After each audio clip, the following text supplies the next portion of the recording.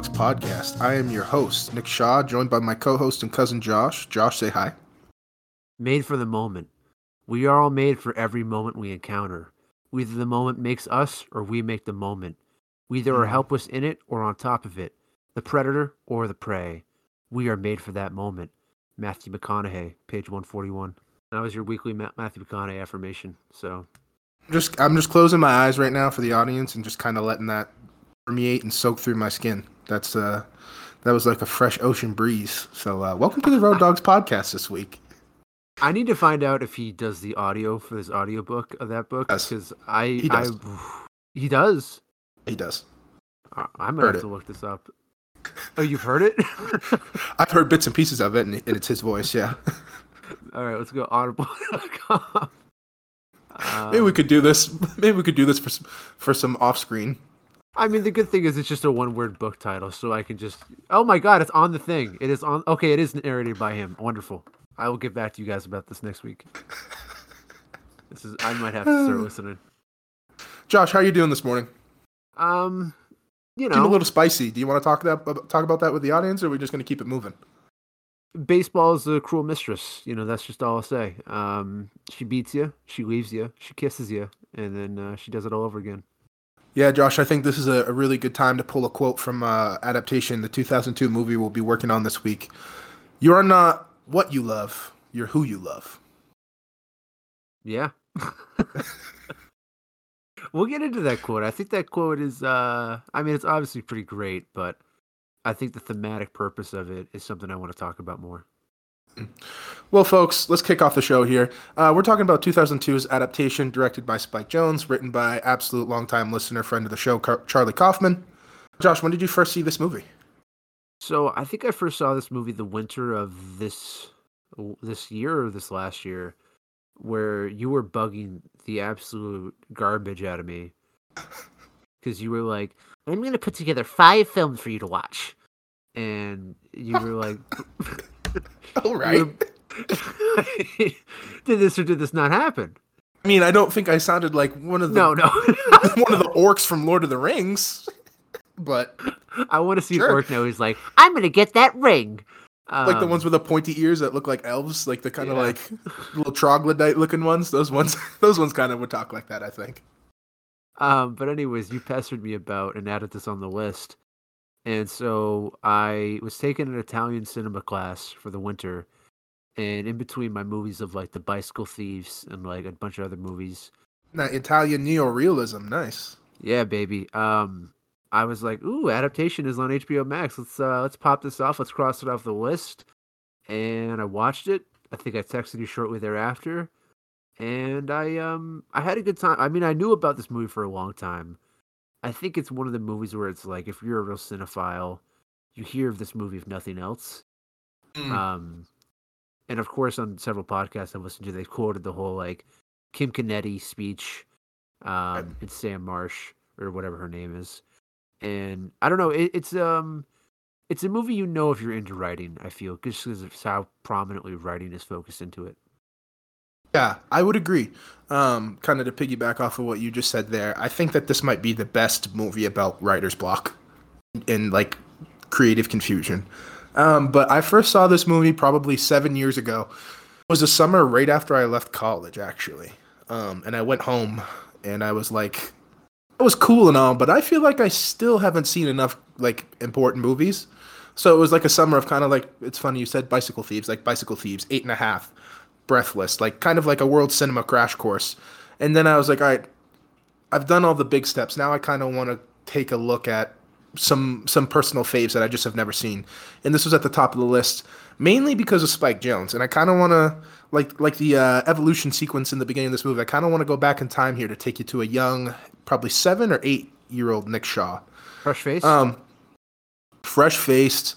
Wow. Still pretty chubby. Still bigger than most people my age, but I was still out here. I was still out here giving it my all. And I want to talk about Spike Jonze particularly because he kind of relates to that ethos of giving it your all. 8 years old, I was really, really heavily into skateboarding. Like, not just into skateboarding as like a fad because in the late 90s, early 2000s, skateboarding kind of had another resurgence after the with the Tony Hawk Underground games, the skate games, Bam Margera, Jackass, which is Spike Jonze produced and developed. So he was always kind of like, I saw his name all the time on credits of things. I was like, Spike Jonze, who the f- is Spike Jonze, right? It was just like, Wow, you're making me work early in the editing process today. you just don't really like, when you see that name, it's hard to put a face to it. So then when you look him up and see Adam Spiegel, it was kind of like a shock for me. But like, then with the way I kind of work, I feel like when it comes to movies and stuff, I feel like we both have this a little bit in TV shows. We're a little bit of completionists.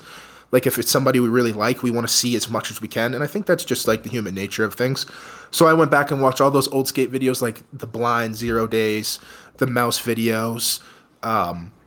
Fully Flared came out when I was in probably 8th grade, which was just a phenomenon and took skating to a whole nother level as far as like visually telling a story. You know, before skates were a trick, cut, to the next trick, cut. Like it was very kind of stringent and like kind of constricted. There wasn't a lot of movement. Spike is a pioneer of line skating, which is where you do a trick and then the camera follows you through this fisheye lens as you move. It's almost like a skating dolly shot. So like as far as visual sense and movement of the camera and kind of like this DIY ethos of like he edited those videos, he shot them himself. You know, it encouraged me to make my first couple of videos with my friends, skate videos or just like messing around in the backyard. So he's kind of one of those people.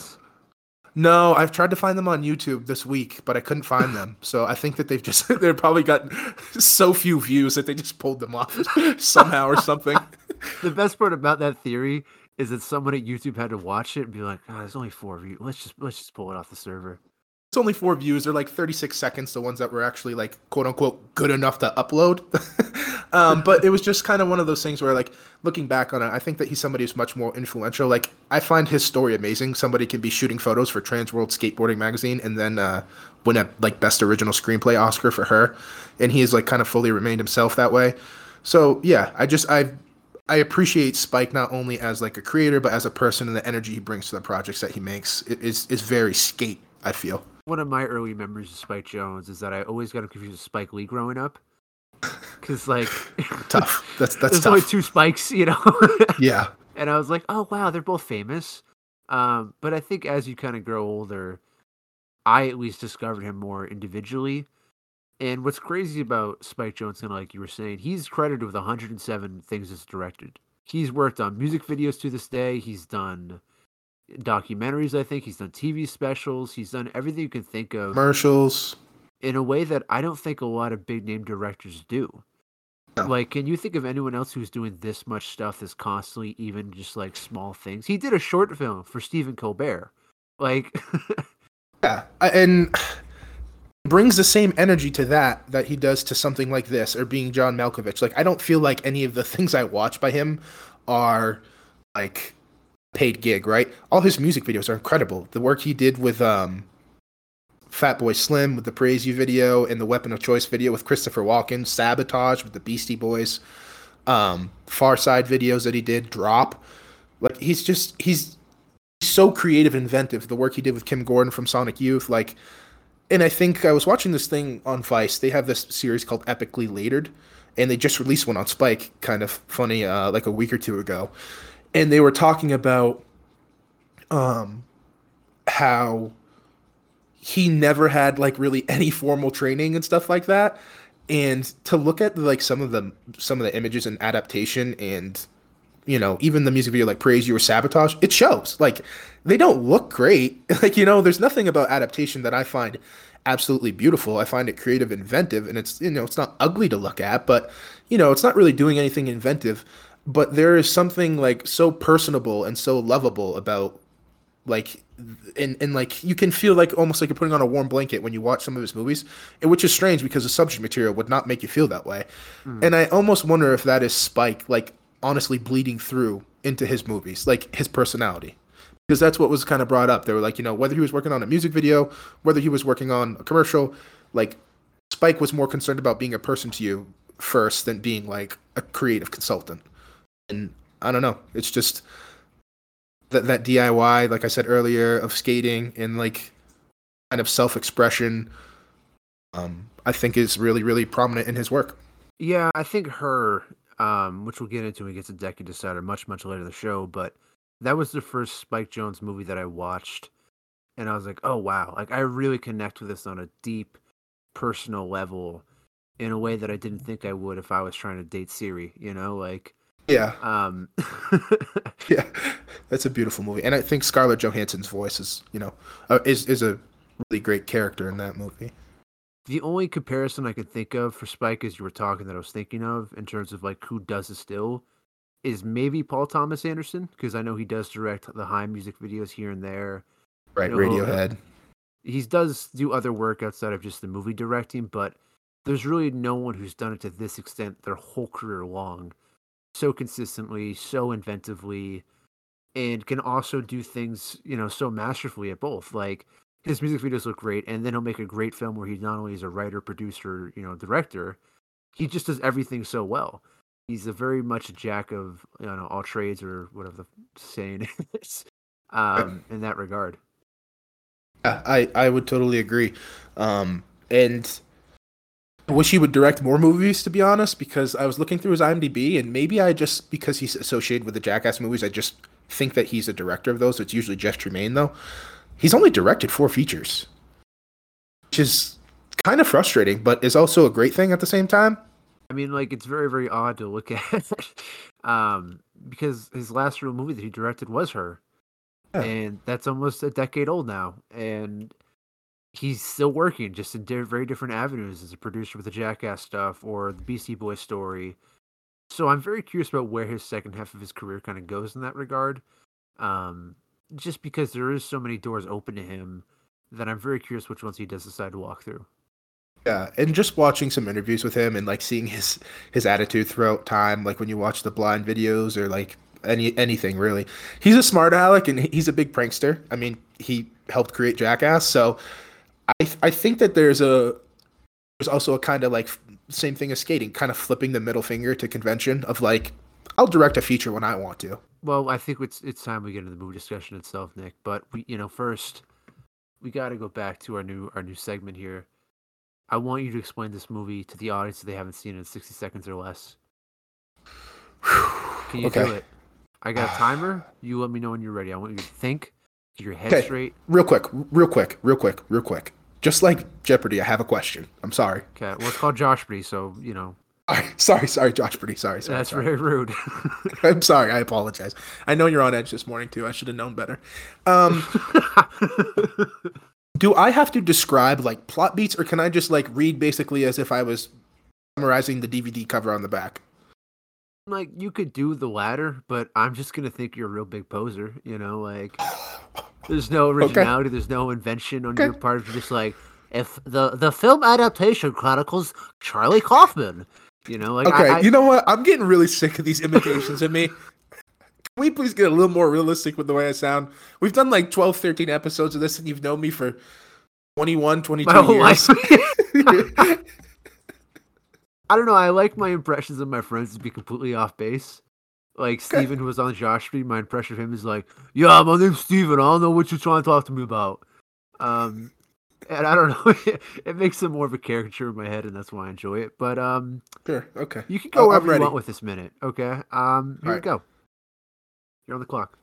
Alrighty, Charlie Kaufman is a writer in Hollywood. He just finished writing Being John Malkovich. He's worked with Spike Jonze. He's frustrated in his love life, his professional life, can't seem to get things right. He has a brother who lives with him who is also a successful screenwriter, and he's trying to adapt this book by Susan Orlean called The Orchid Thief. It delves into insanity, and his brother dies in the end, and you're not you're not what you love, you're who you love. And took you 25 seconds. You're not wrong with what you said. I think you missed great swaths of the film there, but I can't fault you for. You get like a B for like effort and an A for accuracy, I think. Nice. I feel like it should be the other way around. Probably, yeah. I mean, yeah. I mean, that's Adaptation. That's the end of the episode. Yep. Thanks for tuning in, guys. See you next week. No, but we got to go to production now and how this movie came about. And this is a very unique film that we've talked about because the problems and the history of making this movie became just the movie. Which is so strange and would never happen again. And I don't want this to turn into literally the podcast where you could just title it Two Guys Yelling at Kids on Their Porch, like saying get off my lawn. But like think of this movie getting made now. Like nobody's buying this. This isn't getting picked up. Like No. and also only Charlie Kaufman's second script. Written being John Malkovich, and like there's a comment made by his agent in the film who says, "Yeah, man, you're the weird guy in Hollywood. Everybody knows that's your specialty." So like I'm sure they weren't blindsided that this was a unique quote unquote adaptation. He took some really big swings on this one. Every single convention you have in writing a script, you just like, I don't want to listen to that. Yeah. So with that in mind, I think we should define what's real and what's not, because otherwise I think talking about this movie could be a little bit confusing, especially with the production stuff. Yes, I agree. So first and foremost, Susan Orlean in the book The Orchid Thief are real. In January 1995, she wrote and published an article for The New Yorker, where she still works, titled Orchid Fever, which follows John LaRoche, his greenhouse, to search for orchids and everything between. From that article did come an actual book, The Orchid Thief, obviously, in 1998. This blew my mind in the research. Before the book was released, studios were interested in acquiring the rights. Why? Yeah, why? I haven't spoiler alert, I haven't read The Orchid Thief. It's on my to read list. I don't believe you. Yeah, even back in 2002, who the hell wants to watch a 2-hour movie about flowers? It's very very strange. This to me is just like, you know, when you're sitting on the couch and you have your phone in your hand and like something's on the TV but you're not paying attention to it. I feel like this is how that movie like slipped through the cracks and got me. Like I feel like people were just like shuffling the deck of cards. Like we got Saving Private Ryan, we got all our rom-coms of the 90s. Like, I mean, let's take a chance here. I'm not really paying attention. Go on, Charlie Kaufman. My theory is that some execs saw the title and was like, "Oh my god, is this like a heist movie about stealing a flower in a bank?" And it was like, "No, it's just about this guy trying to catch a flower in the Hakatachi River or whatever." But then, you know, you might think that the conversation was stalled out, but nope. They were like, "No, let's spend serious cash on this movie," and they did. Yep. Fox 2000 Pictures purchased it in 1997 and then sold it to Columbia Pictures, which again, mind-boggling that two studios were like, "I will buy this," and I was like, "Can we buy it off of you?"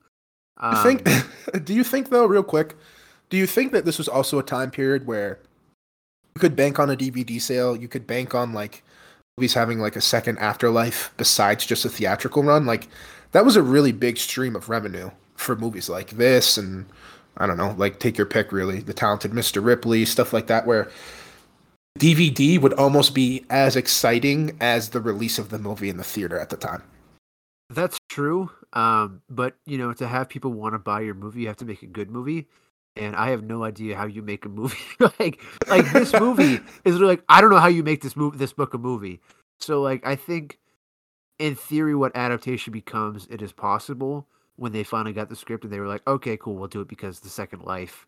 But on the premise itself, I have such a hard time trying to understand what studios thought. I think what we have to do for the show now is read The Orchid Thief.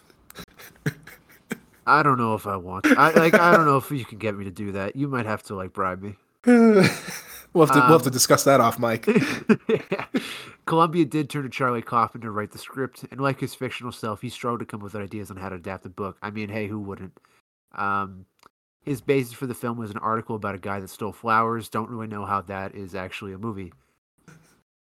Kaufman has since admitted that he would wake up for weeks feeling like he couldn't adapt the book and felt stumped. What do you do with it? I hate to keep doing this, but like, I don't blame him at all. I think, again, not to like, it's hard because like this movie is so self-reflexive that like the fiction and the fact really do bleed into one at some points. But I just think of that scene with the agent where we kind of like break out of Charlie's world for a little bit and it feels a little bit more grounded in reality. Like, I think that this was the Kaufman thing. It was like, let's give him something obtuse, strange, but like New Yorker, so he can relate to it as well. Like this is his bag of taking something that shouldn't be a story and making it into a story. Like being John Malkovich. Have you seen that? No, I haven't, but I know the basic gist. Okay, like I mean, the title alone tells you that that's just probably one of the strangest titles of a movie you've ever heard. Like I think they were like Hollywood instead of like the United States, where it was like, give me your tired, give me your hungry and poor. They were like for Charlie Kaufman, give me your weird, give me your hard to write, and like give me your strange. Like I feel like they just dumped all that with him. Yeah, I mean the best part about that title and the whole like idea of that movie is that Charlie Kaufman had to sit somewhere and be like, I want to make a movie about John Malkovich. Yeah, I also think this is a really brave choice. Like this could have quite clearly been career suicide. Like, you know what I mean? Yeah. There's an avenue where Charlie Kaufman probably never works again in movies and just writes crappy television shows for CSI. Fox. Yeah. Yeah. So good for him. Hey, talent wins out. And the only thing Charlie Kaufman could find himself writing was a story about himself struggling to tell a story. This leads us to the things that Kaufman actually did create for the script and the movie. He gave himself an aloof fictional brother named Donald, made Susan Orlean fall in love, and eventually snort plant dust with John LaRoche. I know we had debated this summer about winning time and how you tell the truth and what obligation you have to the truth when telling a story. And I've always found this such a crazy example of that, where he has this character violate every journalistic ethic and also like become a drug addict. And he's supposed to be like, yeah, this is you in the movie. Thank you for your time. I'm glad we paid for your book. Yeah, I think that there is a coda almost that like if you are adapting something, adaptation has to be faithful to the source material. And I think that that's true sometimes. I also think that you can't lose sight that movies' main purpose, whether you want to admit it or not, or whether it works every time, is to entertain. And like we just said for the past 3 or 4 minutes here, watching John LaRoche and Susan Orlean, kind of muck around in the Florida Everglades for 2 hours. Sure, it maybe you get some people in the audience, but like even then, I guarantee you, while he was writing this, they were like, "Was there going to be a love angle between the two of them? Because we've got to keep people engaged." I mean, hour one, they still haven't found the orchid. Right. So, like, I think that there was probably a lot of pressure on him, like, to follow convention, and much like a Spike, much like other Charlie Kaufman films, a la Eternal Sunshine of the Spotless Mind, Schenectady, New York, like, or I'm thinking of Ending Things. A person who's not interested in convention is not interested in telling your story. He's interested in telling his. I mean, I think the big difference here, why this could happen, is that from what little I know of the Orchid Thief itself, it is a very unsatisfying book in a sense of like there is no great epiphany. John LaRoche, I don't believe, has like a life-changing experience which fundamentally shifts his perspective. Susan Orlean is still left wanting because she couldn't find something. The book is a lot about desire and desire unachieved from, again, what little I've read and seen online. So I don't know how that becomes a book, and that is why Kaufman made these embellishments, and he found that it gave him something tangible, finally, even if the novel was being loosely adapted. But the difference is that the things that Charlie Kaufman was experiencing with what I'm going to call Cage Kaufman were 100% real. He says the emotions that Charlie's going through in the film are real, and they reflect what I was going through when I was trying to write the script. Of course, there are specific things that have been exaggerated or changed for cinematic purposes. And yeah, I think that is another great contention with this movie is that we can talk about the third act later and how much of a stretch it goes, but the first half of this movie is very true to just life in general. Right. Well, and like there's a reason the third act goes that way, right? Like that is that is the complete break of reality, and everything that we're going to have happen. I have this in like one of my top notes, and I know that you had it too. Charlie's sitting at the restaurant with his agent. He says, "I don't want it to turn into a love triangle or sex, guns, and drugs." Well, all those things happen at the end of the movie. Like, you know what I mean? And that is intentional, 100%. And like, again, I think is a middle finger to Hollywood and like the formulaic approach to movies and adaptations. But like, just hilarious to me that I have the quote here. did those things. The quote is, okay, but I'm saying it's like, I don't want to cram in sex or guns or car chases, or characters, learning profound life lessons or growing or coming back to like each other or overcoming obstacles to succeed in the end. I mean, this book isn't like that, and life isn't like that, it just isn't. And I feel very strongly about this. And then Charlie Kaufman made a movie where all of those things happen. Yes, in the ending of the movie, especially considering all his works, is quite hopeful, and Charlie learns something at the end. Like, it's pound for pound, beat for beat, exactly what happens. Yeah. I mean, we'll just talk about this now, but the way this movie also tells you that that's going to happen with Brian Cox, where he's like, "We need a third act to wow them," and that's exactly what happens. You mean Brian Cox as Bob McKee as Logan Roy? Yeah, well, we'll talk about Logan Roy later. Susan Orlean was less than thrilled to be depicted like this, if you can imagine. She didn't want to be attached to the project for fear that it would ruin her career again. like, could you imagine talking to your husband if you're her and being like, "Honey, Columbia bought my movie," and then like a year later, she gets a script and she's like, "Oh, okay, interesting. Oh, that's good." What? Honey, I'm having sex with John LaRoche. I'm in a loveless marriage. Why is this man constantly masturbating? To me. Yeah. I've always just wondered, like, I wonder if her husband, like, either read the script or saw this movie, was like, I really hope that part about being in a miserable marriage is an embellishment. She did find out that after everyone else agreed to have their names attached, John LaRoche, I think Valerie Thomas is also a real person, that she was encouraged when producer Ed Saxon said, "Susan, look at Charlie. Charlie is masturbating through the whole movie using his name," which sparked Susan Orlean to relent and be like, you know what? If Charlie Kaufman's going to have his character jerk off and be a sad, pathetic, balding, miserable man, I think I can deal with, the queer embellishment of me snorting coke. Right. Yeah. Hey, good call, Susan. Nice humble pie from Susan. Yeah. Hey, I mean, she probably quadrupled her money and then some, because everybody knows about this movie, but I don't know anybody who's read The Orchid Thief. Hey, Susan, maybe add some sex and some drugs to the next book. And some guns. Mainstream man, I want to see some guns in your next book, Susan Orlean. As for the script, Kaufman didn't share it with anyone involved with the production for a long time, in part because he feared it would be rejected once he did so. This script was a lot like his baby, I feel like, the more I read of the research of he was on the set of Being John Malkovich. He was tasked with this movie. He had no idea what to do, and this was the only solace he found. And the fear was that if I show this to anyone, they'd be like, "This is so stupid, you idiot. Throw this out. We're going to fire you." And, like you said, if he got fired from this movie, I don't really care how good or successful Being John Malkovich was. His career is completely on the line. 100%. Yeah, this is a huge risk. And, feels naughty to write. Like, it probably didn't feel good writing this, You're probably confronting a lot about yourself while trying to relate / eventually place yourself in this story. Yep. When Kaufman did turn to the script, Ed Saxon was pretty upset. There's a lot of moments in this research like, well, yeah, that makes sense. Yeah, even for 2002, that makes sense. Yeah, everyone would be kind of a little peeved. He's like, "Hey, Charlie, we're going to pay you $1 million. And he's like, "What if I'm the movie?" Okay, we open on Charlie. I'm sorry, I read The Orchid Thief like 4 or 5 times. I didn't see a character Charlie in there. No, Charlie Kaufman. You're Charlie Kaufman. Yeah, exactly.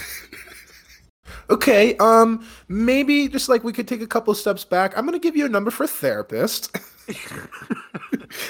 But after rereading the script and input from his peers, the script did get approved, and production was fast-tracked to 2000. The last known production I really have is that there is a movie in 2006 that is titled 3 that bears distinct similarities to Donald's proposed movie. It does. And it's based on a book, if we want to jump back in time here, to probably about same thing, probably 8 to 10-year-old Nick Shaw. That book is written by this guy named Ted Decker, who's a Christian novel writer. He wrote this trilogy. They're called Green, Red, Black. Obsessed for a period of time. Read all three of them, front to back. just a lot of relation for me. I feel like this podcast is my adaptation. Oof, man, we're getting deep for I was gonna say there's a lot of 9:30. creative bankruptcy here. Of like, I want to title this book Red, this next one Black, this next one Blue, and then Charlie Kaufman's like, I'm in my own movie. Beautiful. We're learning a lot here today together. I like this. As for the casting, this was crazy. The role of Charlie and Donald Kaufman was going to be played by Tom Hanks. I don't think you need to even read anything more than that. I'm gonna break my one swear for this episode. After I went loose on Caddyshack, I'll admit. You did a little bit. You got pretty upset during the end of Caddyshack. You know, I'm gonna use 2 swears. Well, that's a stupid fucking movie. Number one. And number 2, Tom Hanks would be fucking terrible as Charlie Kaufman. Yeah. Can you? I can't even imagine Tom Hanks doing anything. Has Tom Hanks ever had sex on camera? Like in a movie? Yeah, the Mr. Rogers movie. He's just plowing a bunch of girls. Yeah. I mean, there's that awkward exchange where Jenny, like, I don't know what happens, and I don't really want to get into it, but well, like, we yeah, know they copulate. You know, yeah, they do. Yeah, there's a child that's born, but like, I don't like want to. Certainly didn't want to see Nicolas Cage doing the things he's doing in this movie, but I really don't want to see Tom Hanks doing them. I can't find out what went wrong with Hanks in the studio or either way, but thank God, you know, it didn't happen. Like, Hanks does very much feel throughout his entire career like a teacher, like just like a cool, sensitive, like teacher at your high school. And I think Charlie Kaufman has to be way more neurotic, way more oddball and stammering and unconfident than Tom Hanks could even like pull off. Right. I think it would have been interesting to see, just because I don't think Tom Hanks has ever done a role quite like this. But I do think it is a blessing that this did not go through. Look at the energy he brings to Big, a movie like that. And I know that that's, you know, the 80s, so it's a little bit down the road here. But I think he could have been a fun Donald if he really embraced that. Like a combination of playing Woody from Toy Story and like his character from Big. That could have been kind of funny to watch. I want a movie, a different adaptation of Adaptation. We're going to call it Adaptation 2, Adaptation of Adaptation, where Nicolas Cage plays Charlie and Tom Hanks plays Donald. I'm in. Let's see it. Regardless, Nick Cage took $5 million for the role. What a wow! Like, could you imagine? Yeah. And wore a fat suit throughout filming to give Kaufman the heft. Yeah, I wanted to jump on this real quick too. Has Nick Cage ever looked grosser in a movie? I know it's intentional, but it's really rough here. I think he did something with his hair too, because he has the big balding pattern on the top and the back. Like, I don't think he's ever looked this like. I don't think he's very appetizing when his head's on fire in Ghost Rider. That's the only thing I could really say in rebuttal. But he's jacked in that movie. Is he jacked? In good. I mean, he's ripped. He's in good shape. It's been a long time since I've seen that movie, so I won't disagree. But saw that in theaters as children together. Do you remember that? Yeah. Yeah. I remember it being like, Satan's real? Marvel? What's going on? I want a good Ghost Rider adaptation, but that's a conversation for another podcast. One thing I wanted to talk about real quick also is that the casting, whoever was casting this for Charlie Kaufman, again, not really concerned about real life, because Charlie Kaufman's 5'4". And he's not that ugly. Like, he really, like, man, as a guy who has done his own fair share amount of self-loathing and, like, browbeating yourself down, like, he really is selling himself short here in this movie. He also still has a full head of hair. Yeah, he's not like some detestable ogre like they portrayed Nicolas Cage. And like that's obviously, you know, for the screen. But I don't know. I Googled Charlie Kaufman the other day and like I hadn't looked at him and hadn't looked at the boy in a long time, and you know, he's still looking good. He's still looking like a dog. So here's my question. If we were going for a 5'4" Charlie Kaufman in this movie, who should have played Charlie Kaufman? Need a short king. How tall is Pacino? Oh, Al Pacino. I think Al Pacino maybe was too old. I know, but I'm saying for ridiculous purposes, just like this role ratcheting up to 10. Charlie's at the meeting. I don't want guns and drugs. Shaking the table. He's just doing Vincent Hanna. You are who you love, not what loves you. Okay, Charlie? Chewing gum as he's dying. Al Pacino is 5'6". So Mm. imagine shrinking two off him and you get Charlie Kaufman. I'm looking up famous short actors to give me some ideas here. Not seeing a lot. It's mostly like Danny So DeVito. Kevin Hart. That's what. I can't even do an impression of that. Here's an idea for you. I think maybe he was too old, but Robin Williams. That was going to be actually one of the other serious ones I said. But yeah, how tall was Robin Williams? 5'7". So he doesn't quite meet Okay, a threshold, but he sure. could maybe pull it off. He might be a little Yeah, too old. he would definitely have the energy. Like, he would nail that of like of both those characters, Ooh, I he's think. 13 years older than Nick Cage. Wow. Well, maybe I take that one back. Yeah. Yeah, the short answer is there's probably not a lot of guys. Oh, and Nicolas Yes, Cage there is like is. 6 something. Nicolas Cage is 6 foot, Yeah. and he's a big 6 foot too. He's just very He broad, is. obviously. He is. I would agree. I love Nicolas Cage, but we'll get into that later. Meryl Streep was interested in the film from the beginning, which also surprised me. So odd. So odd. The queen Yes. of movies. who like, let's be fair here. As much as like she should be lauded for all of her nominations, it's kind of like Bill Russell, right? She's been playing against like 5'6" white guys being 7 foot Duncan. You know what I mean? Like there hasn't been a lot of competition for her for a long time. That is so rude. It ebbs and flows so much. Well, I'm not trying to be that guy, No, but I it's just know. But you just took like 40 years of actresses who are just like, you guys are scrubs. well, I'm not saying they're scrubs, but when one person wins and has like 20 nominations, it's like Okay, I I don't know what know. she is. She's Yeah, LeBron, where like no matter what, she makes third team every year, third team all NBA. And it's like, I don't know if he really deserved it that year. It's just that he's that's a LeBron good point. James. That's better than the Bill Russell comparison. I think you're right. Yeah, like or like Steve Nash, when he'd same thing. Like he won those two MVPs. I was like, does Steve Nash need those two MVPs? I think Kobe definitely should have won one of those. It's Steve Nash. We'll give him props. For Canada, long time listener, friend of the show. I can't wait for the time that we say that about someone famous and they actually are a listener or a friend of the show and people just won't believe us. We're like Little Red Riding Hood. We're getting Kim Henkel. I'm convinced of it. All right, Getting him. maybe on like Cameo if he's on there, but otherwise. We're getting him on the cast. Okay. Um, it's also worth noting this is Meryl Streep's first major role since 1999. She had been in AI and a couple small other things, but she hadn't been like a leading role since Music of the Heart. So for her to come back out of this, I guess, small hibernation and do adaptation is so strange. Let's just keep the sports metaphors rolling. She pulled an MJ. She retired for like 2 or 3 years, came back and said, "Nah, I still run this."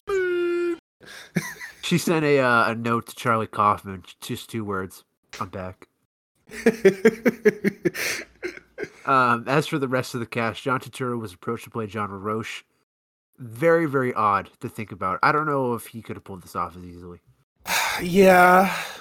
Why though? Because I agree with you, but like let's try to decide why. So I think for me, it's that the way John LaRoche is described and the way he's portrayed in the film, he's like ruggedly handsome, and he has to be in the muck, in the mire, and in the gardens and stuff like that, and like smelly. Probably hasn't taken a shower in like 3 weeks. And John Turturro, of no fault of his own, feels too New York for that. Like he I feels agree. very like polished and gleam, and he can be the weird guy, but the weird guy is never so weird that it's like this dude's off his rocker. I think John LaRoche, the character, um, is not very smart and is also kind of a perv, right? And I don't see. Oh, I mean, Turturro did play Jesus in The Big Lebowski, but he's usually like this fast talking comedic presence in movies, and I just don't see him being able to play this role slow enough, which I think actually lends itself with credence to your New Yorker point of just that kind of constant like moving, pacing, like Yes. kind of thing. So yeah, I think Chris Cooper is the right amount of like just kind of like slow Every for this man, role. yeah. Yeah, I think the other part of it is that every single role that you can maybe compare this to for Turturro, he's very buoyantly funny, where he's Mhm. loud. You know he's in on the joke as an actor. John LaRoche Expressive with is, his eyes. Very yes, like expressive with his eyes. Yeah. John LaRoche is not in on the joke. He thinks of himself completely seriously, and The smartest person he knows. yes, he's an arrogant dude. And though Chris Cooper was in contention, he considered turning the project down. His wife convinced him to accept the role, resulting in his first and only Oscar win and nomination. Proving once again that behind every great man is an even better and wiser woman. So true. I'm glad he won the Academy Award. He's absolutely amazing in American Beauty. I'm surprised he wasn't nominated for that. Yeah, I mean, you would think, because he is just dynamite in that movie. Some Yes. other cast members we want to talk about here, cast considerations.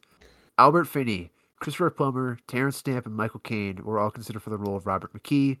McKee personally suggested Brian Cox to filmmakers. They agreed. He got cast. Done. Yeah, I don't really like any of those other choices. Like they're too regal. Like there's Yes. something crass and gross about the way Brian Cox talks in just about anything he's in, whether it's Super Troopers, Succession, or this. Like you need that kind of like beratement personality. I don't think it works with Michael Caine. He's too, like I said, regal and like proper. Christopher Plummer, I think it turns too epic and like he's giving a speech about like Charlie, this is your life. You must take it People over. die every day on those streets, Exactly. Yeah. it doesn't feel berating enough. Exactly. I'm trying to imagine Michael Caine of just like, I once saw a screenplay, size of a diamond. It was the size of a football. the size of a tangerine in your script is huge. Charlie, you don't understand that. Some men just want to watch the screenplay burn. So thank God Brian Cox is here. I can't wait to have the Brian Cox discussion because I'm really excited about it. But as for the box office, Adaptation was released on December 6, 2002. It grossed $32.8 million on a $19 million budget. Pretty good. That is the early 2000s thing that we were talking about. This movie does not make 32.8 million now. Like this movie doesn't even get friggin' made. And also the release date. This released on December 6th. Do you think they were like, this is our Oscar movie? Insane for them to put that push behind that. Like that is wild. I mean, the 2000s were a time in movies where it's just like, I'll see it. I'm bored. Like, there's nothing else to do. There's no podcast to entertain you. Yeah, that's true. But I also think directors and writers were just like held in a little more reverence. Like, new Spike Jonze, Charlie Kaufman movie, like that meant something a little bit more now. Like, Charlie Kaufman struggled to get funding for I'm Thinking of Ending Things, and it released on Netflix. And I feel like it came and went. And that's a good movie. Also an adaptation of a book. Adaptation, baby. Adaptation was released alongside Analyze That, Empire, and Equilibrium. During its first week in theaters, audience could have seen all of the above. You ready for this? Ready. Die Another Day, Harry Potter and the Chamber of Secrets, The Santa Claus 2, The Ring, 8 Mile, My Big Fat Greek Wedding, Nick's favorite movie of all time, Frida, Bowling for Columbine, Jackass the Movie, another Spike, and Punch Drunk Love. Spike double dipping at the box office. What a good year. It was a good year for Spike in 2002, baby. Let me tell you. Daddy got a new Porsche that year.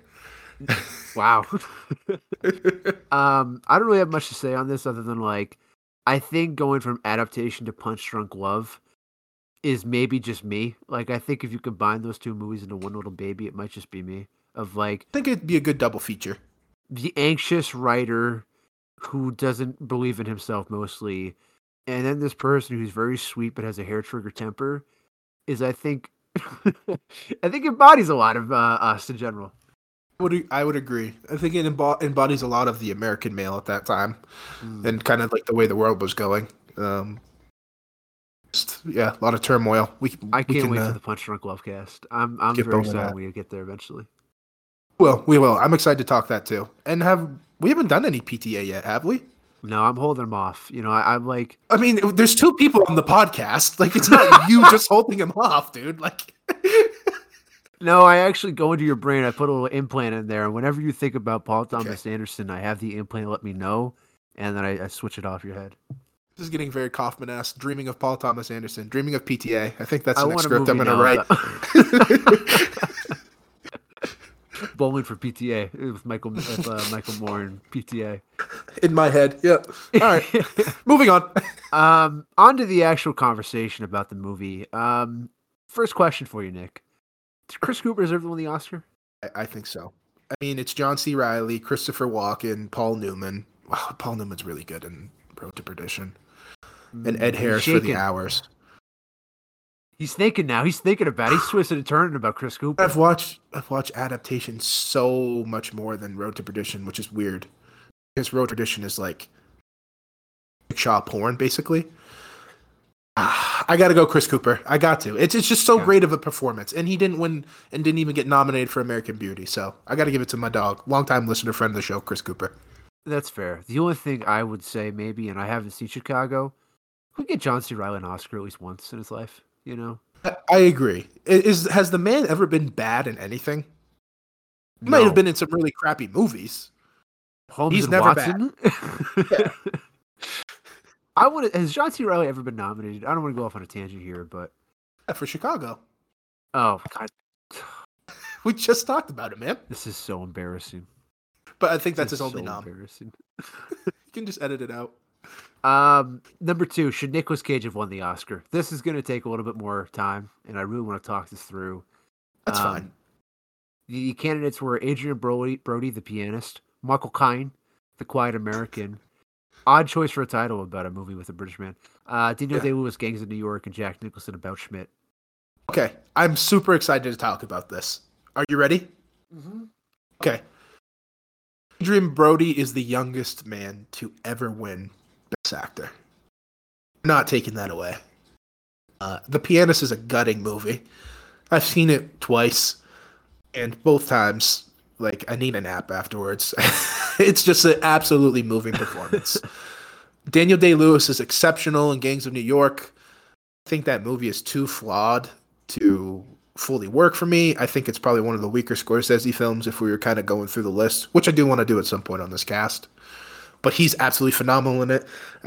It's funny that we're talking about DDL here because I was impersonating that scene with the rabbit the other day. I don't know if you've seen Gangs of New York, but I was pretending to cry and then be serious with my boss. Poor little rabbit. He didn't get it, but much like you didn't hear on this podcast. And I'm not giving Jack Nicholson another goddamn Academy Award. Like, that's Come great. on, he gets the Lakers. He got the 2000s Lakers. It's fine. He can live. Yeah, exactly. So Nicolas Cage has won one at this point. So no, I'm glad Adrian Brody won. That's history. So I'm not messing with history. I haven't seen The Pianist, so I'm not going to make a grand proclamation. The only thing I would say is that Nick Cage is so good in this movie, and unlike all the actors on this list, he's playing two different people, distinctly different, not even like shades of the same person. And he brings them both to life with such earnestness and believability that I think, and we'll talk about this later, but I think it's the best Cage has ever been in some way.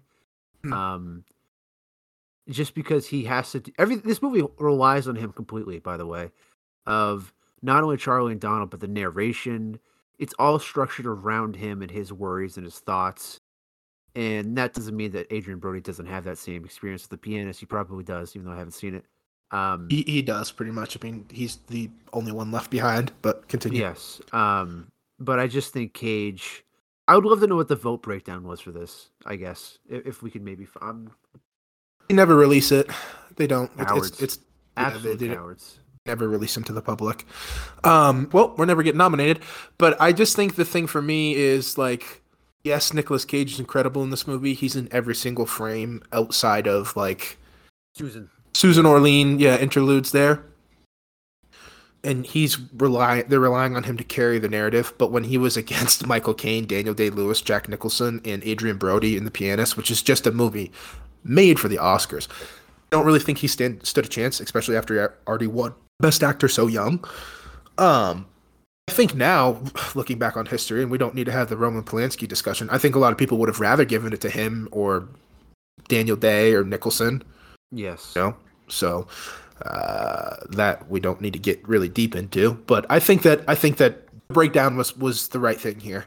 I'd love to see Nicolas Cage do more work like this, like more work that I feel is geared towards Academy nominations, which is kind of like a weird statement to make. But On the inverse, what I love about him is he is never interested in that. He's sometimes good, sometimes bad, but never not interesting. And I think that that just sums him up perfectly. Say, who knows? We get the Cage of Science is aboard. You know, it's happening. So Is that happening? I mean, after the God, what is it called? The movie that just Unbearable came out. weight of massive talent. Yes, I think the world and the internet is back in love with Nick Cage. I feel like Nick Cage is kind of like I don't think he needs the love. I think he's somebody who just comes and goes. He comes and goes. Like there are moments when he's hot, there's moments when he's cool, there's moments when he's like describing himself as a shaman. Like he is so like a Brad Pitt, interested in deconstructing fame than being famous, which is also weird because he comes from probably one of the biggest cinematic families in history. But like I think he has really spent the better part of what 30, 40 years in the industry at this point, like in like yeah, I'll be in National Treasure, but I also want to be in Ghost Rider. Like Yes. yeah, I'll be in Adaptation, but I'm gonna be the badass in Con Air and Face Off. So there is this really interesting jack of all trade things where it's like some work like Leaving Las Vegas that's really beautiful and powerful and haunting, and then he's in a movie like Mandy where he's just bat crazy Nicolas Cage. So I really appreciate the fact that he is so willing to take chances, and I think that's what makes him a great actor. I think a director that I want to see him work with on that kind of train of thought is Yorgos Lanthimos from The Lobster and a couple other things where he does weird very, very well and is not really interested in what you expect of him. So I would love to see Cage work with some interesting artists. I think I can't believe I just thought of this, but I would have loved to see The Lighthouse with him in the Willem Dafoe role. Just because Wow. I'd be curious what he would have done with something like that. And I want to see him get more stuff on the fringes, but, you know. Yeah, I love that, actually. That is a really good pull. For him to be in the lighthouse, I like that. That's fun. I'm a wiki man. Well, I love shortbread, so I wanted to look like a tin of shortbread. Question number 3. Is Robert McKee's Brian Cox audition for Logan Roy? I watched this movie and I was like, he's just doing Logan Roy. There is no difference between this guy, the guy in Super Troopers, and Logan Roy. Like none whatsoever. Like, you know what it reminds me of? He has slowly become like a Lee Emery, who was in Full Metal Jacket and played the drill sergeant. He's just the guy who yells at people and everything now. Like that's just what I think of Brian Cox as. It's like a 3-point specialist, you know. He's a Joe Harris. The best thing about this is that, like, of course, Robert McKee is actually British, but in a lot of movies, they'll have Brian Cox not do his accent. But in this movie, like, yo, be yourself, Brian. And he just is unleashing it all. Like, they're like, are you fucking crazy? There's not real stories? It's just so perfect. I have no use for it. Into our personal lexicon. I just want to get that going. Why the fuck are you bothering me with your movie? I've got no use for it. If you legitimately take his audio lines from this movie, you could fit them in an episode of Succession. 1,000%. 100%. Yes. And I if I ever get the chance to speak to Jesse Armstrong and the crew behind Succession, I gotta be like, yo, you saw Adaptation, you're like, that's Logan. Is Succession season 4 the last season? No idea. That's the off network discussion. You know, Off network discussion. Stress down. Question 4: Why did Charlie Kaufman write several scenes in which Charlie Kaufman jerks off? Yeah, the one can't thing finish. in this movie where I was like, I love to see people and artists bare their souls, but like maybe we could have kept that part private and behind closed doors. The only one that I found like pertinent to the story is the one with Susan, because then it launches his like pursuit of her in New York, and then the movie goes off the rails for the third act. The rest of them just feel like they're as like to show that Charlie finds women. It's almost like objectified. Like you know what I mean? They're like an object of his like sexual desire. fascination. Yeah. And then like that changes at the end when he tells, forget the character's name. He loves her Yes. I forget her because name as well. he stops seeing women as objects and as people. But like, I find this to be the part where I dislike Charlie a little bit more as a character in this movie. It just feels out of place and gross and unnecessary. The But yeah, gender politics of this movie are very strange, they especially when are. you watch them with a 2022 lens. The way Yes. that Judy Greer's character, he's very much projecting this whole mythos onto her. And then the scene where she shows him her boobs Yeah. Well, even is Eternal very odd. Sunshine, even and it's so dreamlike and like almost feels like Victorian the way the sun is like shining on them. It like feels like it's like Yeah. picaresque, but like so strange. But the other thing to that too, I would say, is this isn't like a first time theme with him when it comes to that. Like Eternal Sunshine of the Spotless Mind, that movie's really flawed with Kate Winslet's character and the way that Jim Carrey pursues her and their relationship works. Like he has this manic like vision of women that I sometimes don't really find accurate or align with, but yeah, they almost seem to be placeholders in his stories more than fully developed characters. Yeah, I would agree with that. And even the way Valerie is in this movie is just to serve the plot. She's not a character. She's just Yeah. like, here's this movie we want to write, and then here's a scene where I'm telling Nick Cage he's a genius in bed in like a very like scantily clad T-shirt, which is odd. The next question is yours. You came up with this. Yes, I did. With the movie released like Bros, Ghostbusters Afterlife, Tusk, Homecoming, Two Dope Queens. The movies and shows that are based on podcasts have characters as podcasters, whatever it may be. Josh, when do the Road Dogs get their first feature and hit the silver screen? You want like a year? Like, do you want like what do you want here? I want everything. I want. I mean, I You think we want just came up with cast? the idea. Dreaming PTA. I think that's a great idea. We hit the ground running with that. Starring you and I. I mean, we're gonna have to do a lot of talking to get PTA to even speak with us, but I will have to get rid of that restraining order he has on us first and foremost, and then maybe get through his gates. You know, climb his hey, fence. hey, Paul. Oh no, man, come on, put the cell phone down, man. Don't do this again. We just love you, man. I just really, really love you. When? Probably never. I'll be honest with you. I'm just gonna call this out here. I think the highest this podcast ever has for ceiling is like we're like doing commentary tracks for a movie studio about I don't know where movies are going, but like So Mystery Science Theater 3000. yeah, we just get bought out by someone and we become soulless dregs, and the show gets worse and worse throughout the years. Maybe we do a live show or two in the meantime. Keep things interesting.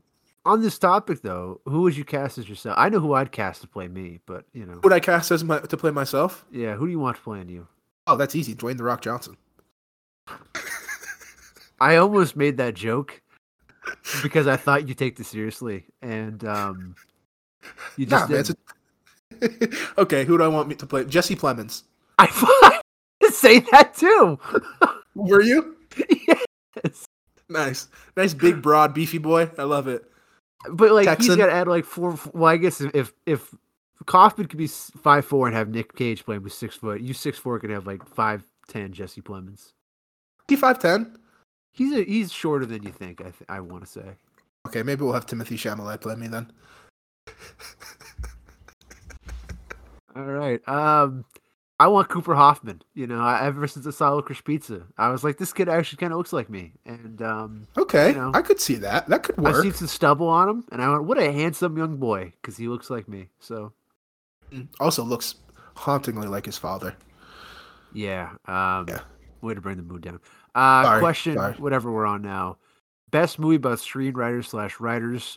You mentioned that we have this, Sunset Boulevard, Barton Fink, Misery, Capote, The Disaster Artist, etc. Yeah, I think that Hollywood has this very self-masturbatory love affair with writing about themselves and directing movies about themselves. So I just wanted to like kind of pick your brain on this. I don't know how many of these you've seen, but like I think Barton Fink is a great depiction of like what Hollywood does to screenwriters. Sunset Boulevard is a classic, but is also kind of more about being a noir than writing. So I would probably say this is literally the best movie about creative confusion, writer's block. Also, is like interested into more of an existential story about life and love and change. But yeah, I think that there's like a really strong pool of movies that are about writers, screenwriters that are really interesting. Surprised you didn't include Mank on this list. I wanted to, but I also didn't know if you had seen Mank, and I thought that you might have seen most of these. Yeah. I don't really have a good answer for this, honestly, of like. That's fine. That's fine. I understand. You haven't seen a lot of these. The Mets lost last night. It's tough. Yeah, I kind of want to. Maybe The Player. Does that count? Ooh, okay. I'll take The Player. It's a movie about movies. Yeah, we should do that on the cast. I did want to talk about this though, the way that you mentioned the way it encapsulates writers, because we are both aspiring writers to a degree. So much of the writing process that I feel like Hollywood neglects is the struggle of it, and not just of like, oh, I can't think of anything, but the struggle with yourself to just sit down and write. Like should get a banana nut muffin. Yeah. After sitting down for 2 minutes, yes, yeah. So much of my writing process is like, all right, here we go. Stop being such a fat, lazy, stupid, ugly piece of get onto that computer and make magic happen. You want to be a writer, be a writer.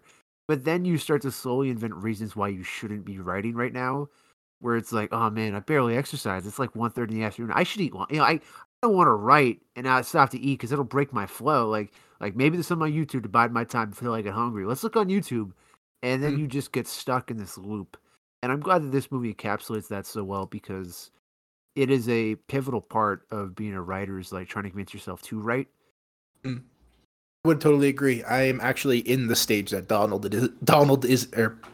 Charlie is in this movie right now, personally in my life. Like, I cannot get myself to sit down and write more than a page. It's so frustrating, and like watching this movie at this time was perfect for me. I'm hoping that it does something and like gets the juices flowing, but because it is such a creative and inventive movie, Charlie Kaufman, please. Outside of just being really great to watch and like having something more to say, it is a great movie about writing and creative struggle. So yeah, I feel the pain of Charlie. Maybe this is a question more for the audience to answer, but which one of us is Charlie and which one is Donald? Okay, I got this for you. Okay. I'm going to give the audience a little bit of knowledge about you. I don't like this. If I had to describe your living conditions wherever you live, I would use one word and one word only, and that's sparse. Charlie lives in a house where he sleeps on a mattress on the floor. When he talks, it echoes throughout the house, so you can hear that there's no furniture or anything to soften the acoustics in the apartment.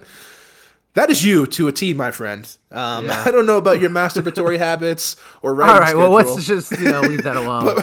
but when it comes to as far as like style and stuff like that, Charlie. And I think I'm more Donald. Button downs, yeah. Yeah, I'm like, hey man, it'll work itself out. Like, we'll figure it out. I would like to think of myself as maybe a little bit deeper than Donald, in the sense that what do you haven't written any car/horse chases. Yeah. It's like, hey, cars, maybe he's a genius. It's like technology versus animal. Like technology versus animal. While we're on that quote, I just want to say real quick, Maggie Gyllenhaal really good in this movie. She's got like a bit. She's great in part. Everything too. She's great in everything. Yeah, she's got a little bit part, but she's so recognizable in it. Yeah, anybody else would have turned those lines into nothing. Like, there's another person who's gone on to direct and has branched out besides just, hey, you're a leading woman, so good for her. Yeah, I think that's right in the money. I think I dressed like Charlie. You are very relaxed like Donald. I think you smoke the hashish, like Donald probably does. I will neither confirm nor deny. What is it? What is the slang there? Never heard of it. All right, cool. On to our final award before we start talking to more like a literary prose. Colonel Tom Parker Award for best or oddest overacting or just odd acting choice. Hard picks here.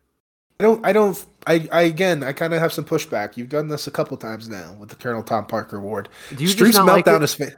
I like it, but I don't think it works for every movie. Like Streep's meltdown is fantastic. I laugh my ass off every time that happens. It's so funny. And Brian Cox endlessly shouting is necessary to the movie because that's who Bob McKee was or is. And I just didn't notice the girl sitting next to Streep at the dinner Yeah, I scene. want to talk about and that's her. probably the point. So this is my nomination. This is who I'm giving it to since you're just out on this today. Yeah. In the dinner scene where Meryl Streep is in New York with her husband, and they're having this dinner party. It's like raucous. They've got like these extras who are all pitching into the conversation, and it's pretty funny. And then there's this girl sitting next to Meryl Streep on her right, and I was watching this movie again partly yesterday, and I was watching the scene again, and this girl is just sitting there saying nothing. Like she's just smiling like, "Oh yeah, yes," but like she has nothing to add to the conversation. She's just sitting there right in the middle of the frame in a very lively, funny scene, and she just does nothing. Like maybe the director Spike Jonze is like, "You don't deserve a line." That's possible, but I just I thought she should have given us a little more than just like a statue. Fair enough. I only watched this once because I'd watched it recently before we did the cast. So sometimes I'll watch a movie we do 2 times and then like maybe skim through it again just before to brush up on some things. I'm gonna have to go back and watch that scene a couple times and see if I pick up on some stuff. I might want to give it to John Cusack, who just like waves. I don't know. Yeah. It's just like tough ponytail, Yeah. and being John Malkovich's set. Yeah. On to the serious stuff of this movie and trying to be professionals here. I feel like we're flying through this, but that's all right. My first We're question doing good. is this a movie about shame? I think shame is a theme, but I don't think that this whole entire movie is about shame. But I could be convinced. Okay, so here's what this is another TED Talk for the week. Just with it. I think when you look at every single character, for the most part, there's this sense of shame that permeates all of their actions and their motivations. Where Roche is ashamed of the car accident that killed his mother and his uncle. He's never really let people back into his life since then. He's cut himself off for the most part emotionally from people and just is out. Charlie is obviously ashamed of his physical and mental status. He continually admits he's bald, fat, repulsive, and stupid. We see him in literal states of shame, masturbating, lambasting himself mentally, and failing at his profession. Susan is ashamed of her lack of passion she feels in her life. Her marriage, even though it's strong and surviving, it's no longer sparking that shame that she once did, to the point she can't even bring herself to separate from her husband. And I don't want to say shame as in like they should be ashamed. It's almost like they're ashamed of their own shame. Where Meryl Streep, especially, who really captivated me on this watch, is lambasting herself for like, why do I feel nothing? Like everything should be fine, and yet I feel nothing. And what's wrong with me? And how come I feel like I need something more? And is there something wrong with me? How do I fix that? And I think that permeates a lot of things about this movie. I think you've made some solid points, and I agree with you. I almost read those things almost as more existential dread than I do shame. Just hearing like lines where Meryl Streep talks about like kind of trying to relate with Chris Cooper when he explains to him like, I killed my mom in a car crash and stuff like that. She says it's a free pass, and she has no shame in her voice when she's talking about it. She's like, nobody would blame you for wanting to start over. It's like a free pass. I would divorce my husband too if he put me in a coma. A car crash. It's not told from a place of shame. It's told from a place of like longing, existential longing of like something bigger than yourself. So I think I read it more like that than shame. I think that shame is definitely a theme throughout the movie. Yeah, I think that's fair. I just kind of struck by how much that is, but one of the greater motifs that I actually just noticed today, I was doing some prep work, I was put in the work. Is the Aurora Boreas. Did you notice this at all? Or in the nature of the movie, or do I know what Ouroboros is? I assume you know what Ouroboros is, but I mean like in the nature of the film, like did you pick up on what I perceive to be its greater meaning? Yeah, I agree, and I've read what you had here in the document. I think that it's probably accurate. I think the thing for me is Charlie changes too much in the end for me to fully agree with that, right? Like, out of all of Charlie Kaufman's movies, I think this might have the sweetest ending. Like, it is a little tender, Um, after kind of a whole movie or 2 hours of bumbling and stumbling his way through life, Charlie kind of starts to get a grasp and takes control of his own life. But I definitely think in the first half is it's definitely more prevalent, and he says it in the first half of the movie as well. Mm-hmm. Yeah, so just for like context for the audience, of the Ouroboros is a snake that Charlie mentions that continually eats itself. I viewed that as a commentary on Charlie himself, of, he is beating himself down the entire movie with the continual lines of like, I'm fat, I'm bald, I'm repulsive. Why didn't I kiss her? I'm sweating. Oh God, she can see me sweating. And that the problem with Charlie isn't that like a little pixie with sprinkle magical dust, and which is why he can't write. It's that he's eaten away so much of his own self confidence that he doesn't think anything he has is good anymore. Um, Mm. and he's literally eaten himself. And I think that that is Aurora Boreas, and that only changes, kind of like you said, with Charlie, is the self-loathing from or the scene about Sarah Marsh and Kim Kennedy. And I think that quote is memorable in and of itself. But this is kind of what I wanted to talk about. You are who you love, not what loves you. The only argument I would push back against you with is that in that moment, Charlie realizes that the whole movie's about his whole thoughts and how other people perceive him, and that when he realizes that should just be happy with who he is, or that if he could focus on his feelings for people instead of their feelings for him, he could be more than just the fat, bald, repulsive sweat machine.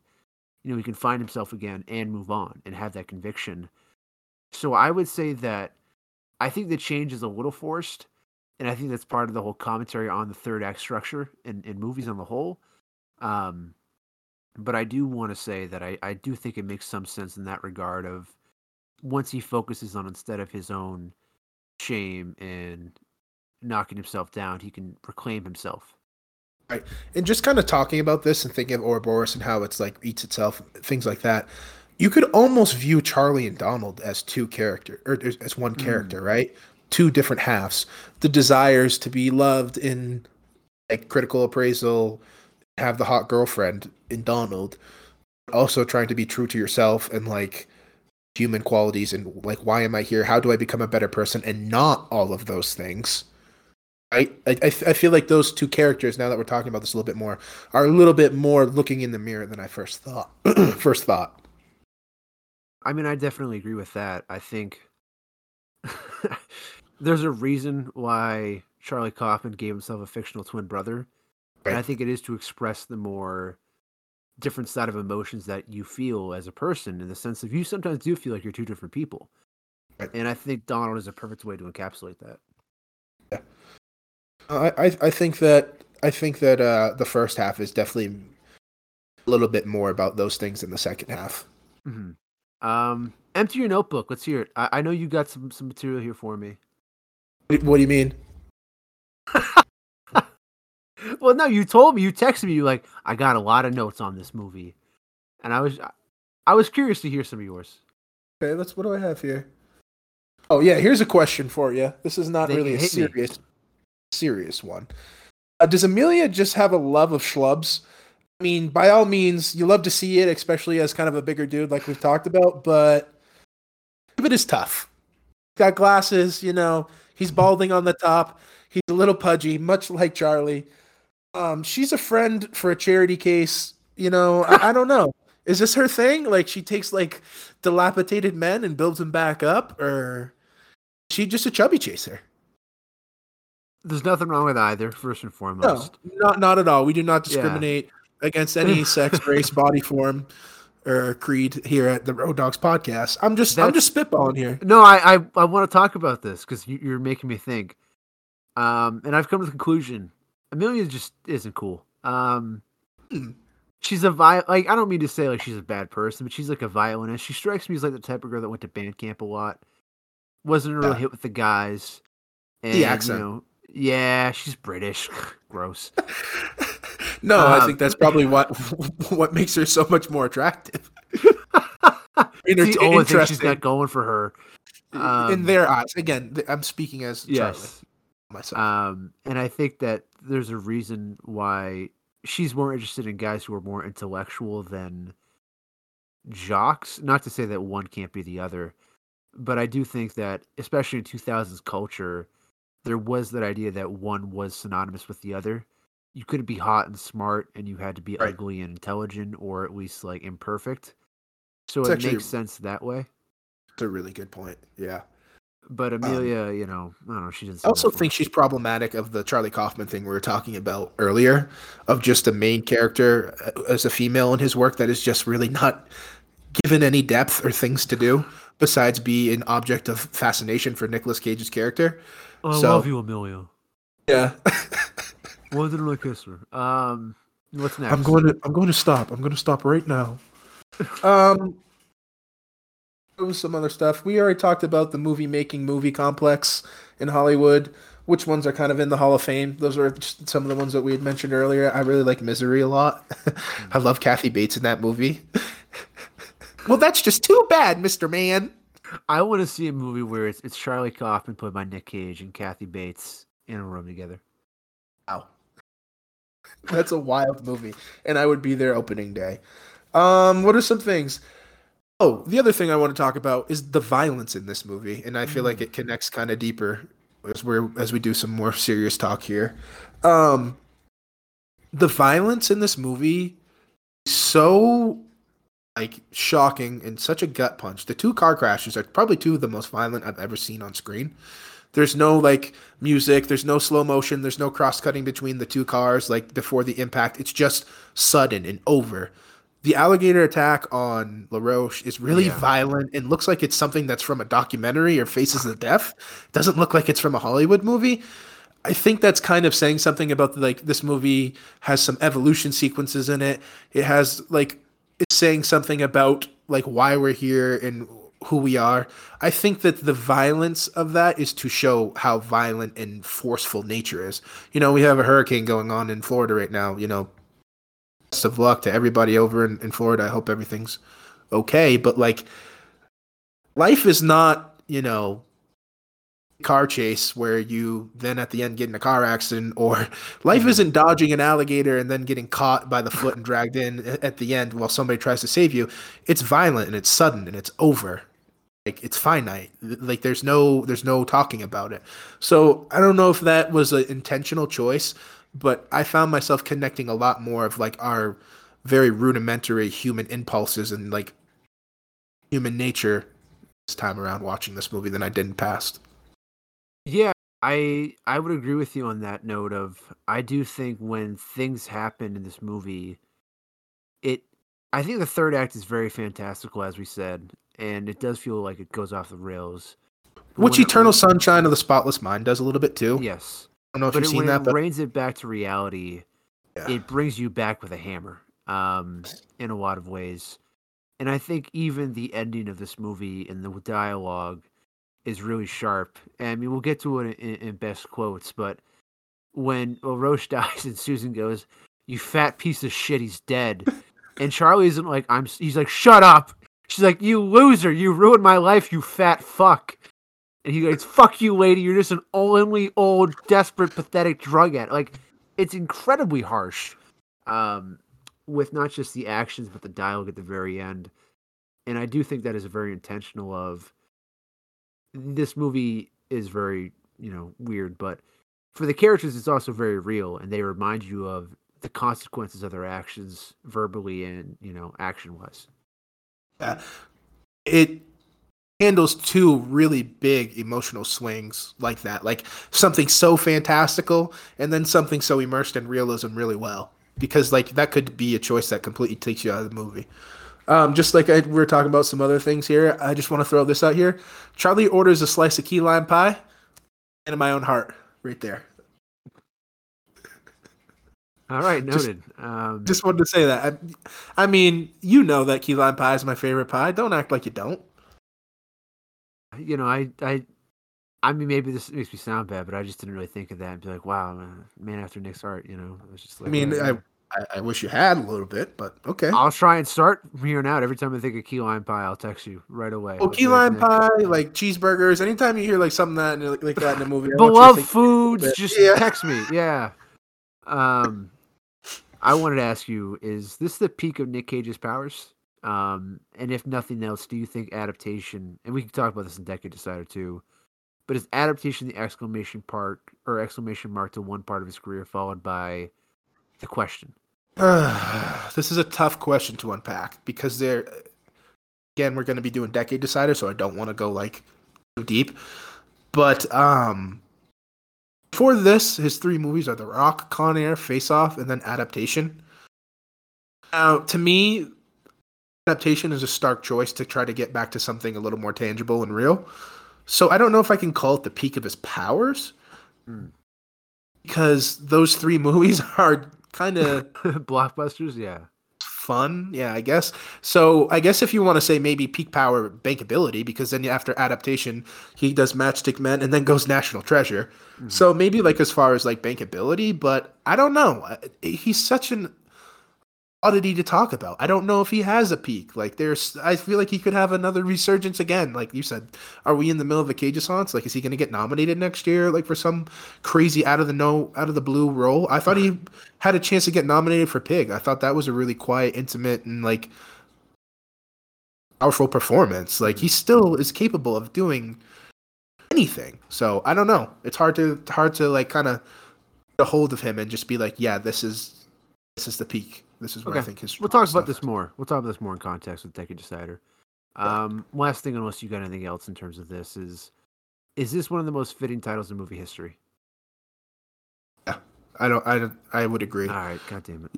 Why do you not? I need some dissension, Nick. All right, I need some drama. Like, I don't think Stephen A. and Skip Bayless agreed every time. I think they did agree a lot, and they had to contrive that drama. Yeah, we don't agree a lot. We don't agree a lot on much as far as sports go, but I feel like movies we kind of hit similar notes. But we're doing fine. I mean, yeah, I think that the audience would probably be in general consensus too. Like, what else was this movie going to be called? Charlie Kaufman jerks off for 2 hours? I'm stupid, but I had this epiphany yesterday. It was like, adaptation. Well, yeah, like you're moving a movie or a book to the movie, but adaptation also is in change and evolution and stuff like that. Yeah. I like how there's a period at the end, too. It's final. Yeah, good work, Charlie. On to quotes. We have the obvious. When you walked away, she started making fun of you and Kim Kennedy, and it was like they were laughing at me. You didn't know it all. You seemed so happy, which leads to the, of course, that was her business, not mine. You are what you love, not what loves you. That's what I decided a long time ago. One of the most beautiful passages in the past 30 years. Like we've done some movies with great scripts so far, but this might be the movie with the best script we've done so far. I don't want to overstate that because I don't remember all of them that we've done at this point, but I would go on a whim and say that this is probably the best script we've done so far. I mean, it's that Hellraiser 3 and Texas Chainsaw 3.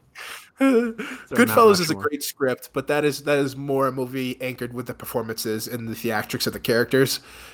This movie is just stellar writing. Yeah. I love Texas Chainsaw, Nick. It was mine, that love. I owned it. Even you didn't have the right to take it away. I can love whatever movie I want. Yeah, Texas Chainsaw does spend a lot of time laughing at us too, so. Next quote. I thought this was really good. I can see your sadness. It's lovely. Yeah, the indigenous fellow there. Yeah. That's a great scene. Yeah, he starts crying. This is what I wanted to say because I can't do it justice. But Cage's delivery of, okay, we open with Roche. He's funny. Okay, he says, I love to mutate plants. He says mutation is fun. His manic delivery of that is so good, and just the idea of like when it cuts to LaRoche. And he's in the car and his mouth opens and you hear Nicolas Cage's voice comes out and it says mutation is fun. I don't know, it struck my funny bone. It is a good one. I like the part with Donald when they're doing the research or quote unquote research to try to like get some information on John LaRoche, and they open up John LaRoche's porn site and Donald grabs he says, I'm gonna look at the pornography for research purposes. I've said that in high school before, Next sure quote. You have. Susan, I did everything wrong. I want my life back.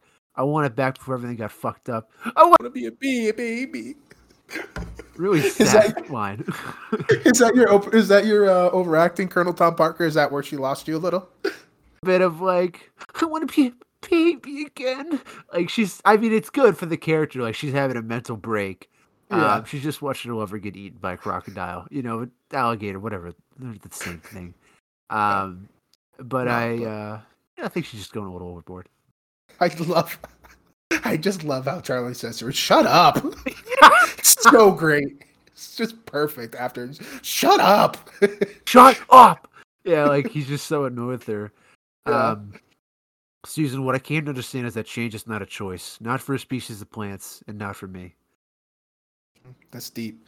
Yeah. Screenplay is so fucking good, dude. I know. The one we've already mentioned of "you fat piece of shit, he's dead." I kind of just want to quote that or like during like football Sundays. Yeah, Of fat piece of shit. when I'm talking to Mike McCarthy about the Cowboys losing to the Commanders, probably the Sunday, just be like, "He's dead. The Cowboys are dead." You have said for the past 2 years, we got time. We'll go off the Yeah, rails this a is little just a bit small here. intermission. Yeah. You have said for 2 years now your disdain for Mike McCarthy, Super Bowl champion, 2012, might I add, That's cool. 2010. Sorry, Mike Yeah. McCarthy. A long time ago, 12 years ago. But I have a lot of disdain for this man. The Cowboys keep finding a way to win. Are you That's cool. are you going to keep that going and just hope that maybe that pays off dividends in the long run? Like your kind of like negativity winds up fueling the Dallas Cowboys. They're like, we got to put it on, we got to get it on for Josh Shaw. I don't like that. You said it like, we got to get it on. Like Jerry Jones, like, we got to get it on for Josh Shaw, boys. Had to get it on, man. It was going to be funny. No, it's just like, I mean, I don't want to get too long here in the tooth, so I'll just say this. Like, Mike McCarthy's not only a bad head coach, but he doesn't make the roster around the team better to improve it at all, which is maybe his most condemning trait, especially considering he doesn't call plays on either side of the ball. He just stands with his arms crossed and looks at the screen when his team gets its 10th penalty of the game. Yeah. And he's not failed to adapt. Nice. And yeah, thank you. The greater problem with Mike McCarthy and why I hate him is that it's not entirely his fault too. It's that this team is built so poorly around their depth in all the important positions outside of it that they're never going to be good enough to actually win anything meaningful besides one playoff game, if that. And it's just going to be an endless cycle of like 10-7s to lose in the wild card round. It's a frustrating time of year for you, isn't it? Yeah, and the only hope is like they fire McCarthy and get someone who can actually do something to the team. So, Josh, I just want you to know that I'm here for you. Thank you. I mean, Will Smith's in the playoffs. It's okay. Final quote. Now that you got me all down, I put it in a chase sequence. So the killer flees on horseback with a girl. The cops after them on a motorcycle, and it's like a battle between horses and motors, like technology versus the horse. Technology versus horse. Maggie, this is where Maggie Gyllenhaal shines. She's like, that is so smart. Like, she's so good in that scene. She's incredible in that role. And what I love about Donald too, I had in my notes, outside of the Kim Kinnett monologue, every line that Donald has is just an absolute banger. Like when he's like, "Oh, sorry, let me get repositioned so I can hear you better," and he's doing his hip flexor exercises. Like he just is perfect in that role. And as we talked about, like. You brought up a good point with the Oscars, and it's kind of making me think maybe Nick Cage a little bit more. It's just like how vastly different those two people are. Think about Charlie walking into the house, and then Donald being like, "I have an idea of how I'm going to go to your house." And he goes, "Bah!" as he's hitting his belly, and then goes like, "I'm going to be a screenwriter like you." A little pushy. Mom said it was psychologically taught. Yeah, he's just great. What's your favorite quote? I mean, how can you not go with the Donald monologue at the end? As a writer, as somebody who wants to maybe write something that's 2% as good as that, I mean, I can't not take that. There's a bunch of lines in here that I find hilarious, and there's a bunch of sequences I love, like the "shut up," or the whole entire Donald doing the sex pushy, all that stuff. Like, great, but at the end of the day, that's what this movie is about, and it's one of the most beautiful passages in the past 25, 30 years. Looking back on it, I might do it for the dialogue for a class. Ooh. Just to be contrarian, I will do what I can't understand is that change is not a choice. Not for a species of plant and not for me. It's a great line. It feels like it's written by Nicholas Pagelli and said by Russ Cole. That's just why I can't pick a line like that. What I can't understand, Marty, is that change is not a choice. Not for a species of plant and not for me. Another McConaughey. There he is. He's just doing it all. Long-time listener, friend of the show. On to Decade Decider. It's time to talk about Cage. Let's do it. More. You want to Get take out the of the reins here, your boy? Yeah, I'll start it off. And I want to do this a little bit differently because sometimes I feel like we get bogged down by just saying like titles of movies. I'm just going to say a couple from each decade and we'll keep it moving. We start off with Nicolas Cage, nephew of Francis Ford Coppola, as we said earlier, like just from a family of cinema gold. Starts off working in Fast Times at Ridgemont High. Pretty fun movie. Not sure it's great. But I think that the first movie that like people knew who Nicolas Cage was Moonstruck, kind of his breakthrough performance. And then we get perfectly to encapsulate what this guy does. He goes Moonstruck 87 and then Raising Arizona. You ever seen Raising Arizona? No, I know a lot about it though with the Coens. We're doing that on the cast. It might be the most batshit crazy Coen Brothers movie and is like perfectly encapsulates Nicolas Cage. Like his performance in that movie works in 1987 in Raising Arizona. You could plug and play him into Mandy and it would be still just as effective. You really kind of get the whole landscape here with like Moonstruck, the handsome suave, like emotionally aware guy, but also Raising Arizona, the batshit off the walls, crazy manic energy. So I think the 80s kind of really shows you right out of the gate that this was not somebody who was interested in taking roles to be famous, but to take roles to do things that were risky. And do what he wants. Yeah. Yeah. And also, this is a guy who has an absurd amount of screen credits. Like, I was scrolling through his IMDb and my fingers were getting sore. So, like, we did have to limit it a little bit here. We go into the 90s, and let's talk about just these 4 movies right here. Leaving Las Vegas, he wins his first Academy Award. A movie you can probably watch once and be good just because it is so sad and came true. Are you familiar with that movie at all, Josh? Really? Yeah, again, playing a writer, alcoholic writer who literally goes to Las Vegas to drink himself to death. Winds up falling in love with a prostitute. Very dark. Yeah, very dark. The writer wrote the book and then shortly thereafter took his own life. So that's a tough hang, but wins him his first Academy and is his first nomination. So first and only Best Actor. Then we go on to The Rock, which is a great movie. Sean Connery, still don't understand why he's in that movie. The Rock. I think everybody has some great memories of this movie. My favorite memory is the end when Nicolas Cage jams the green, like, toxic gas or whatever it is into that guy's mouth. I don't know why, but that scene has just, like, lived in my head since I was a little kid. I was like, yeah, Nicolas Cage is a badass. Just great hair in that movie. Yeah. But then we go to Con Air, though. We go to Con Air with the maximum hair, with the maximum flow. This movie sucks. I don't like this movie at all. I know that this is kind of like a cult classic. A lot of people enjoy it. I don't like it at all. I don't think it's good. But Nicolas Cage has got maximum flowage. Face Off. He took his face off. And this is a movie that I enjoy, but is a prime example of Nicolas Cage being absolutely absurd in a movie where it does not require him to be. Like, the things he's doing in this movie do not fit with an action movie, do not traditionally seem like a choice that an actor would make in them, that they work and they are interesting. And that is the epitome of Nicolas Cage. Often good, often crazy, always interesting. He's just here for himself, so, you know, leave him be. Yeah. And then we go into the 2002 with Adaptation, National Treasure, Ghost Rider. This is just money. Like, this is what I wanted to talk about, actually. Where when you look at the first half of his career, it is a lot of indies or dramas. Valley Girl, Moonstruck, Raising Arizona, Leaving Las Vegas. And then Adaptation, I think, is really the, maybe not peak of his acting powers, but it's like the real exclamation mark of like, hey, I can get nominated for 2 different movies. I'm one of the better actors in Hollywood.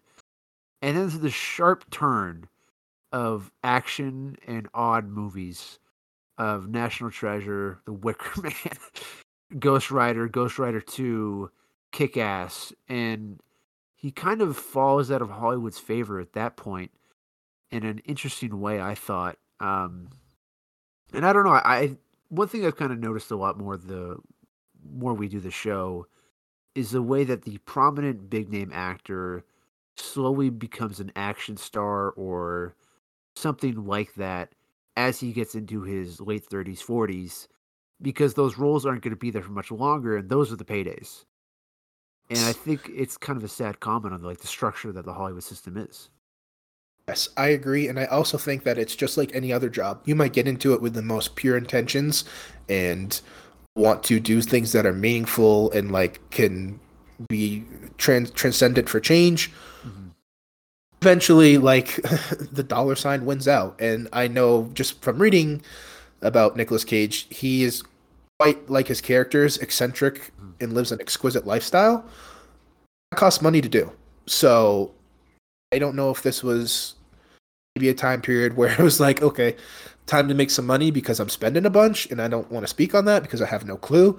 Right. But just like some of these choices here definitely are like you said, all right, well, I'm getting to my mid 30s, like I'm not going to look like this forever, and it's Yeah. getting harder and harder to do. So Let's get that let's get check. after it. Yeah, let's get Yeah. after it. Let's get this bag.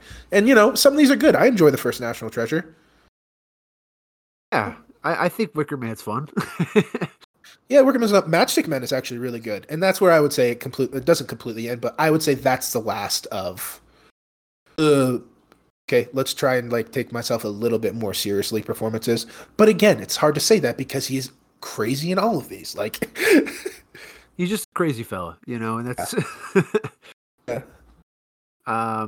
yeah, on to the 2010s. Like, this is again where Cage goes full Cage of like Joe, which is a good movie, I think. Um, Mandy, Into the I love Spider-Verse, and he Mandy. does a lot of like straight to DVD movies at this point. Made a resurgence here of Pig and The Unbearable Weight of Massive Talent. I think we're in a good time. He's in a movie playing Dracula soon. Ooh, that would be interesting. I don't know if you saw that. Oh, I didn't. It's called Renfield. Yeah, so I don't know. Like, where are you going with this? Tough. It's really tough because it's so varied, right? But I think probably just because he is someone who was famous enough while we were young and alive to like remember when Ghost Rider came out, remember when National Treasure came out, stuff like that, Even like the Con Air, The Rock, Face Off, those were always on HBO or, you know, Showtime. Like you would see those movies. So we have a pretty strong relationship with them. It almost bleeds. Like I want to take like late 90s, early 2000s, but I'm going to take 2000s. I am too, Yeah. actually. I think Adaptation is just such a great movie. I think you can have fun with a lot of these. I think Ghost Rider is an awful movie, but you could come around to have fun with it almost in a Texas 100%. Chainsaw way. Yes. Um, of just him Show shouting Treasure a is a lot. solid blockbuster. Yeah. He does shout a lot. Yeah. Oh! When he's turning into him. Yeah. Yeah. He has a great screaming sequence in Mandy, too. Like when he, if you've ever seen that. Great when he fully screamer. snaps. He's a great screamer. Not as great as Leo, but he's a great one.